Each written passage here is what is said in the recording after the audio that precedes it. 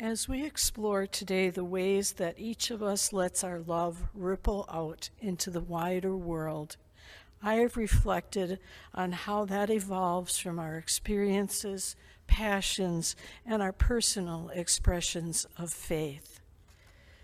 I was raised in a fairly homogeneous dairy farm community in rural Wisconsin, and was also thoroughly raised Presbyterian from birth through high school. I mark as a turning point in my faith journey at age 17 when my parents, through my church, made it possible for me to spend part of a summer in Spanish Harlem in New York City. As a framework for the times, I will mention that while I was in the city in 1969, I was hearing about this unique music festival that was exploding in upstate New York. I worked with a young white couple in a neighborhood that was predominantly home to people of color. I was a scared kid. Some of the buildings destroyed in earlier racial protests and riots were still piled in rubble, and some of the community lacked functioning utilities and even garbage pickup. This was a neglected area. The couple's focus was community building with families to access adequate nutrition and eat the foods that they loved on a food stamp or less budget. That couple chose to live in the community they served, also on a below poverty level income. Their positive, loving attitude was contagious. And I cherish them still as two impactful role models. I learned a multitude of lessons, including starting from a place of learning to understand the situation before promoting solutions, the impact of generational poverty, how to join with, not thinking I could be the fixer, and the concept of nothing about us without us. Primarily, I came back to Wisconsin beginning to understand being white and middle class. As a result, my faith evolved to become my identified mission in the wider world, to love and to learn. A shift from my view of faith as church on Sunday only. The notion that one often spends the first part of life identifying those gifts and subsequently matching them with what the world needs then made total sense to me. How best do we put who we are, what we believe, and let love fire our faith into action? I give gratitude to my parents for facilitating my New York and other experiences. They were insightful and courageous. I ask how we instill in our children the spark to put their gifts into action in service for our world's needs. I think each of us could name an impassioned educator or advocate whose words and actions have inspired us. Their energy, knowledge, and actions are contagious. One of mine is early environmental activist and scientist Rachel Carson, who espoused that this was best established in childhood with sensory and emotional experiences in nature, learning to love and care for the natural world. If they did, she said, they would have less appetite for the activities that threatened the natural world. In her book of writings, The Sense of Wonder, she also said, and I quote, "I wish there would be a good fairy to give each child a sense of wonder so indestructible that it would last throughout life," end of quote. I am encouraging each of us to recognize how our faith and passion are contagious in the wider world when we serve with love. And how can we be the work of that good fairy for the next generations?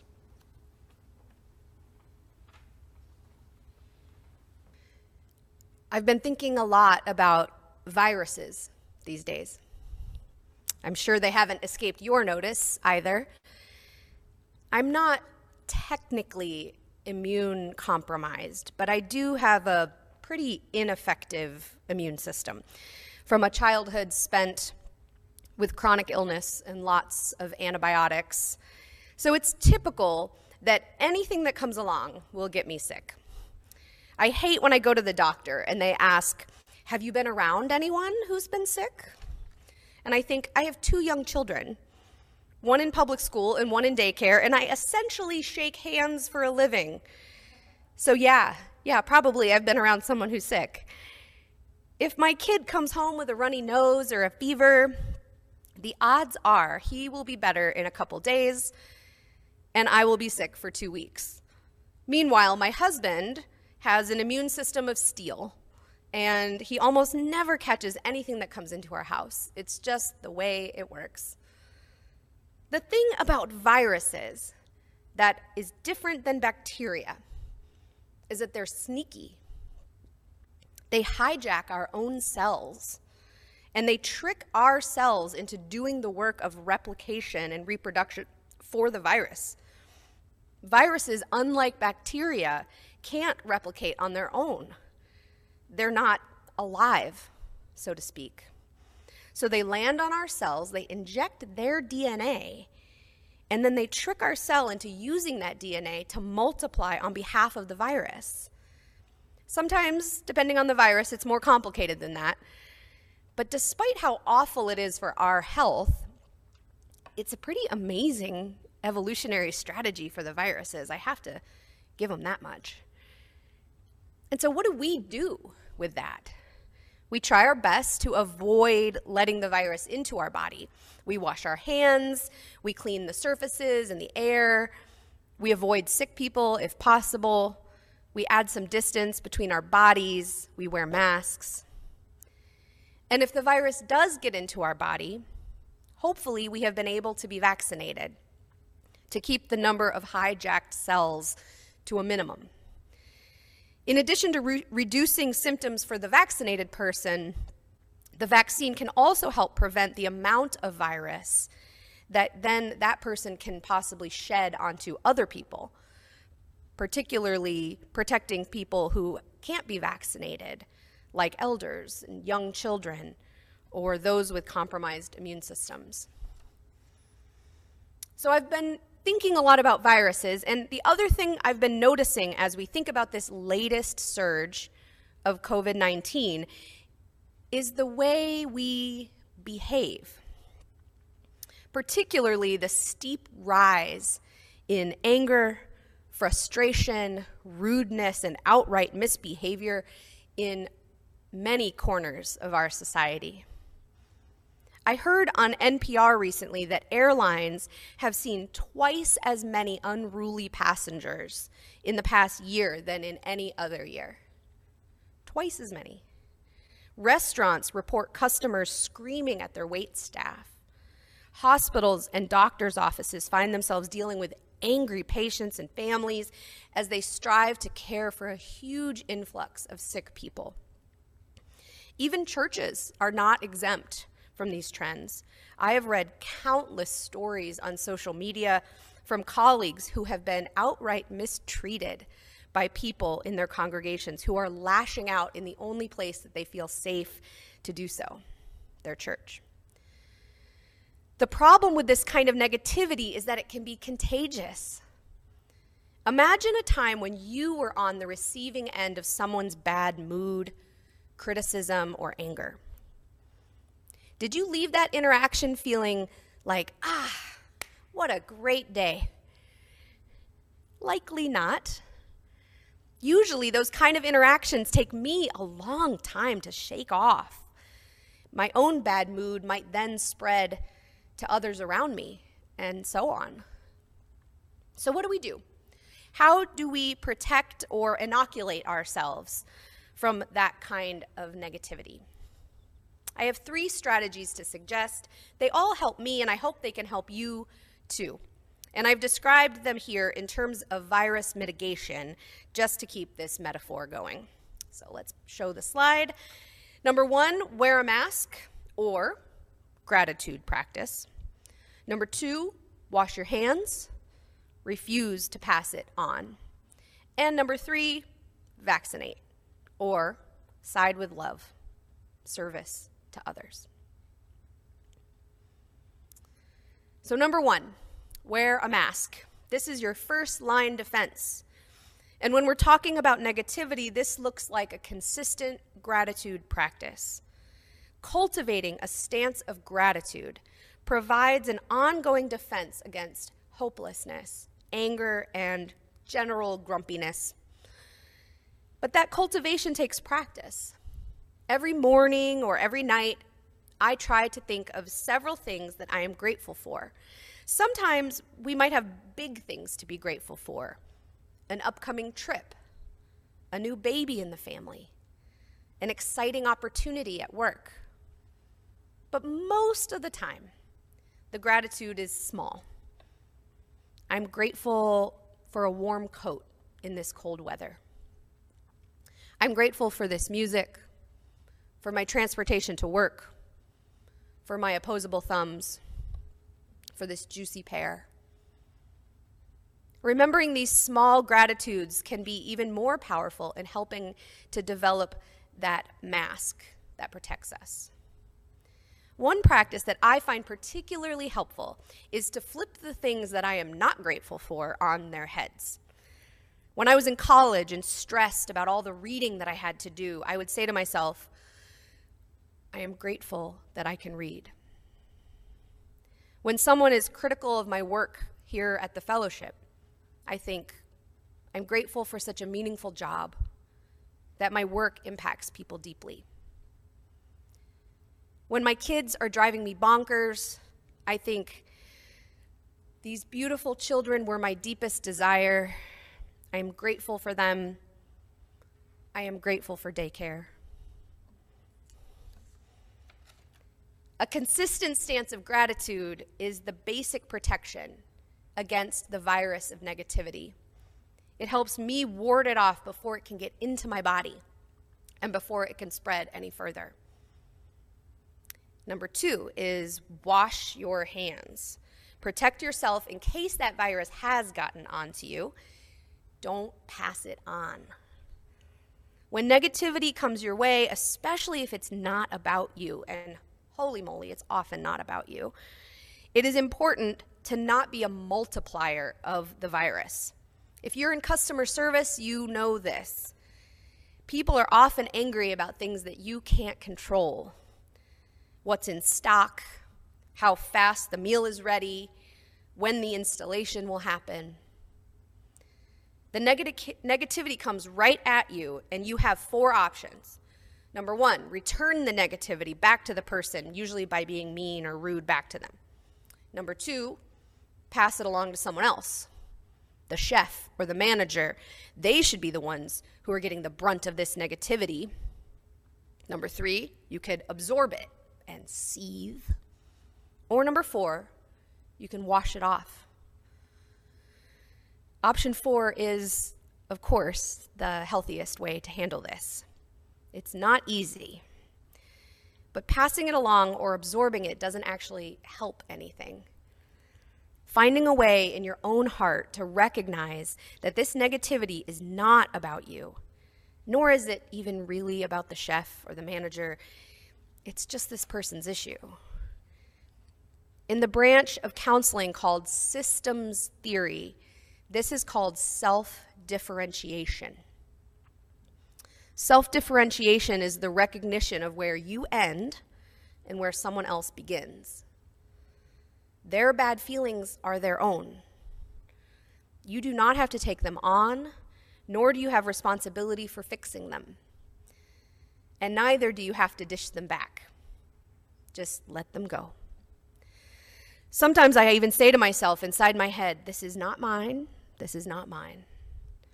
Sometimes I even physically wash my hands as a way to help those feelings run through my body and out again. So I don't have to carry them around, and so I don't spread them any further. And finally, number 3, the biggie. Vaccinate. Or in the case of negative feelings and behavior, finding a way to bolster yourself to actively resist the virus of fear, frustration, and anger if it does manage to permeate your defenses. Kindness and service to others in the wider world provides a kind of inoculation to the negativity that you might encounter. When you widen your lens to the greater challenges and needs in our community, when we make an effort to be of service, to spread love and kindness, when we take actions to further the cause of justice, these practices train our heart and our mind to recognize the negativity before it multiplies inside of us. And then it transforms our outlook back into one of hope and love. It's harder to join in the grumbling when you're worrying about the safety or well-being of people in your community that you're working to support. It's harder to get caught up in drama when you're focused on helping others. Kindness and service to others are also contagious, and they can have a huge impact on those who are also feeling the symptoms of negativity. I know when I am having a grumpy day, a kind word from someone can almost miraculously help turn it around. When I'm feeling worn down by the anger, hate, stress of the world, a couple hours of selfless action can bring me back to a state of hopefulness. Today is Side with Love Sunday, and the UUA has lots of resources on their website, sidewithlove.org, or you can go to their Action Center at sidewithlove.org/Action Center. There's lots of ways to connect to our national faith-based justice efforts. We heard from 3 fellowship members earlier in our service about how they side with love in their lives and practices. Our Justice Action Ministries, or JAMs, here at the fellowship are constantly offering ways to help people get connected with local justice causes. You can find more by clicking the link in the scroll newsletter for the Justice Hub, or by going to our website, fvuuf.org/justice-hub. It's always there to find out what's going on and how you can get connected. Siding with love means that we recommit ourselves to our UU values, to making love real in the world. We can't fix everything. We can't overcome every injustice, at least not alone. But while negativity is contagious, so is love. And when we work together, we can make a meaningful impact. I know the world is extra hard place. It's an extra hard place to live right now. Collectively harder than many of us have seen in our lifetimes. I am with you on that. I feel the stress of the constant changes and pivots that we are all having to make over and over again. I honor the decision fatigue, especially for those of us with the responsibility of caring for parents, siblings, or children. I acknowledge the exhaustion of the news cycle and the anger that people won't just do what I think they need to do. I am with you. And siding with love acknowledges first that there is a love. There is a love that is greater than each of us individually, a love that holds us all in its embrace, whether you call that love community or hope or the universe or God, that we want to align ourselves with that love. Aligning ourselves with that love is not a toxic positivity or false cheerfulness that denies the reality of harm in the world. It is a commitment to being love's body in the world, which means we need to know what our hearts and minds and voices and actions are spreading. We need to know and protect and inoculate ourselves from that negativity and instead choose to spread love over and over again. Amen. And may it be so.